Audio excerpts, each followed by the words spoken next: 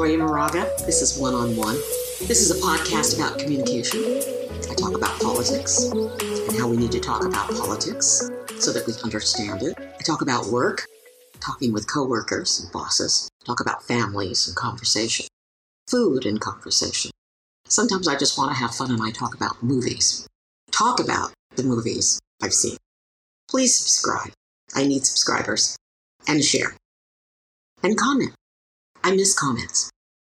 I am working today on writing a couple of daily podcast episodes that run now through Thursday, November 26th. You know what that means. Thursday, November 26th is Thanksgiving in the United States, and it is my favorite holiday.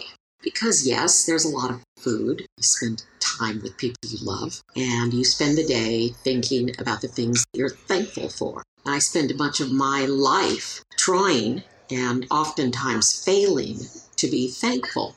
You know, it's not easy. It is not easy. There is a lot going on right now, and there is much to complain about. I've never had a problem finding something to complain about. Also, the holidays. Now, I sometimes plunge into depression during the holidays, and this began when my mom died around the winter holidays. She suffered from stomach cancer for 2 years before we lost her, and I remain to this day filled with regret and sorrow for the time I did not have with her.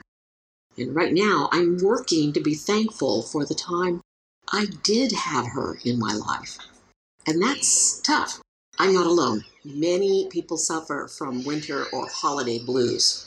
So, yep, it's tough going when the sun is replaced by gray skies and it's dark and gloomy in the afternoons. It always helps me when I focus on what I'm thankful for.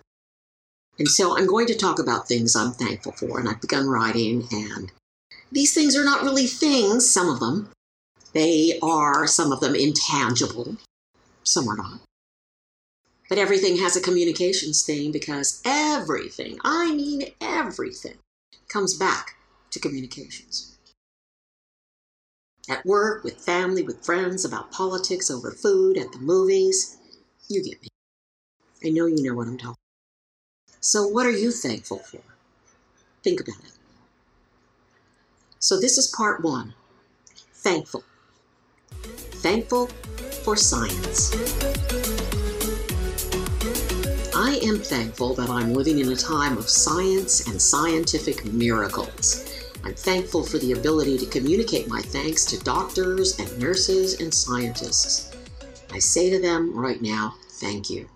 You go above and beyond the call of duty, and you work for the betterment of humanity. I'm not sure how all of you feel about vaccines, but I am a staunch believer in science and in vaccines. That doesn't mean I always blindly follow my doctor's advice. Please listen to some of my podcasts like The Fall and How to Talk to Your Doctor.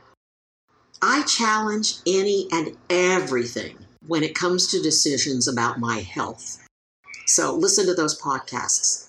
I've written about this stuff. But, and here comes a big but, I'm so thankful for the work that has been done on the COVID vaccine. Here's why. I did some research on the 10 worst epidemics in history, and I'm going to include the link in the article. All of this is going to be on my website. I won't go into all the ways millions of people died, but let me talk about one. The first one in recorded history. Quote, Plague of Justinian. Justinian. Justinian hit humanity between 541 and 542 AD. It was responsible for the highest number of lives lost in an epidemic in history. Estimates believe 100 million people died during this time. And that means half of the world's population died. This plague spread so quickly because it was carried on the backs of rodents whose fleas were infected with the bacteria. These rats traveled worldwide on trading ships and helped spread the infection from China to northern Africa, all over the Mediterranean.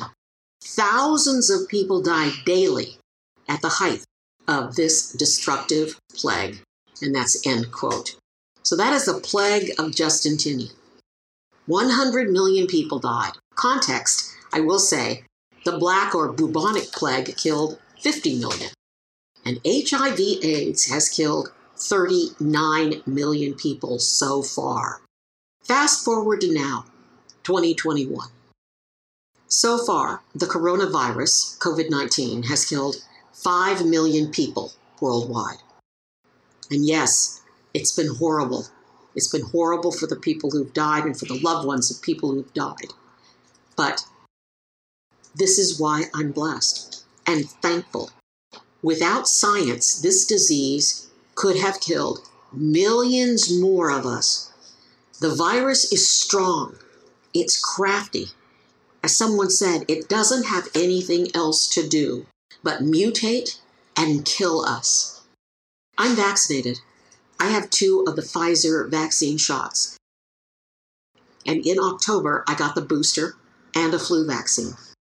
Okay, I know. Tomorrow, I could get hit by a truck, but I'm not going to die from COVID-19. And so far, as I said, this pandemic has killed 5 million people worldwide, but not me and not you. Dear listeners, not you. Thank God. Yes, I'm afraid. I was afraid of this, and I still am. Because here's a list of COVID symptoms. This is how it starts. High temperature and fever. Chills or shivers. Persistent cough. Loss or change in smell. Change or loss of taste. Some of this never comes back if you recover. Headache, fatigue, sore throat, confusion, delirium. But here is the real kicker. This is what happens when it's too late, and you are going to die because of the COVID-19 virus. And I include a number of links, but this is a quote, and you'll see these links to these quotes. Since the coronavirus attacks the lungs, it hampers the intake of oxygen. People with worsening COVID-19 show up in the emergency room because they are having trouble breathing. As their lungs deteriorate, they have a harder and harder time of getting enough oxygen with each breath, meaning they need to breathe faster and faster, up from an average of about 14 times per minute to 30 to 40 times. And such gasping can bring about a very real sense of panic. No shit. I mean, I always when I can't breathe properly, start to feel panicky. And the quote goes on, it feels like a band across their chest, or that the lungs are on fire, or like 1,000 bees are stinging them from inside their chest. Others might have thick secretions in their lungs that make it feel like they are trying to breathe through muck. Many people say it feels like they are being smothered. So now, if you're at this point, you are isolated, alone in an ICU unit. And this increases a person's risk for delirium and a state of confusion. And this results in agitation, fear, and anger. When you get to this point where you can no longer breathe, it's time for the ventilator. And once that ventilator goes on and goes in, there is a 40 to 50% chance of death. Now, I'm going to stop there. I don't want to read anymore.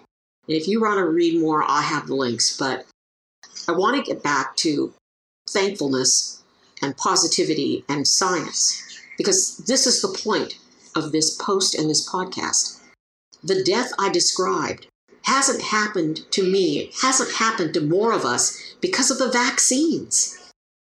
So here I'm sharing the COVID vaccine timeline. This vaccine was developed and distributed in historic record time. So here's how it went down, and this is a very shortened version of what happened. 2019, the SARS-CoV-2 virus responsible for COVID-19 pandemic started killing people in China at the end of 2019. January 2020, China locked down the country. 1 billion people locked down. the virus was not contained. February 2020, COVID arrives in Europe and North America. Now, at this point in America, the president was saying, oh, it's nothing, no. And that's what he was saying to us. But to Bob Woodward, he was saying, Bob Woodward of the Washington Post, who did an interview with him, was saying, it's bad, it's really bad. Scientists and medical communities were sure we would need an immunization program to deal with this killer virus. But vaccines take time. Before COVID-19, the fastest vaccine ever developed was for the mumps. The mumps vaccine was developed in 1967, and it took 4 years, and it killed quite a lot of people before it was developed. Usually, it takes 10 to 15 years to bring a vaccine to the public. March 2020, the U.S. Department of Health and Human Services, HHS, launches Operation Warp Speed, OWS. The goal is to fast-track a vaccine. The U.S. provided funds to companies so they did not have to spend company funds on large-scale clinical trials. 2 companies, Moderna and Pfizer, decided to pursue a theory about vaccine technology. The technology is mRNA vaccines. Moderna got money from the U.S. government, but Pfizer was supported by a similar program out of Germany. Now, just as an FYI, messenger RNA vaccines teach our cells how to make a protein that will trigger an immune response inside our bodies. Like all vaccines, mRNA vaccines benefit people who get vaccinated by giving them protection against diseases like COVID-19 without risking the potential serious consequences of getting sick. July-August 2020, the mRNA vaccine technology put Moderna and Pfizer at the front of the race to develop a COVID-19 vaccine. Both companies published Phase 1 and Phase 2 clinical trial data in July-August 2020. Phase 3 begins. Clinical trials on humans. Okay, that went on from August till November. Early November 2020. The results of the clinical trials show Pfizer and Moderna's efficacy rate is 95%. That's great. By the end of 2020, both companies began producing enough vaccine for 20 to 50 million doses. They had developed a vaccine in a quarter of the time it took to develop one for mumps. Early 2021, doses of the vaccine began being distributed. Early 2021, a modern freaking miracle, people. It's amazing. It's wonderful. I'm Gloria Moraga, alive and well in California, feeling blessed, feeling thankful for science, for something called mRNA, messenger RNA. See? Messenger, communication, cells communicating with each other and protecting us. See, we need to communicate with each other better. Please subscribe. Please share. The transcript of this podcast is on my website, gloriamoraga.com. I also have a timeline there. I use some new graphics. I have some graphics of some of the pictures that come with this post. So I hope you'll take a look at my post. It's on gloriamoraga.com. Please subscribe. Please share. I'm Gloria Moraga. Happy Thanksgiving week. What are you thankful for? See you tomorrow.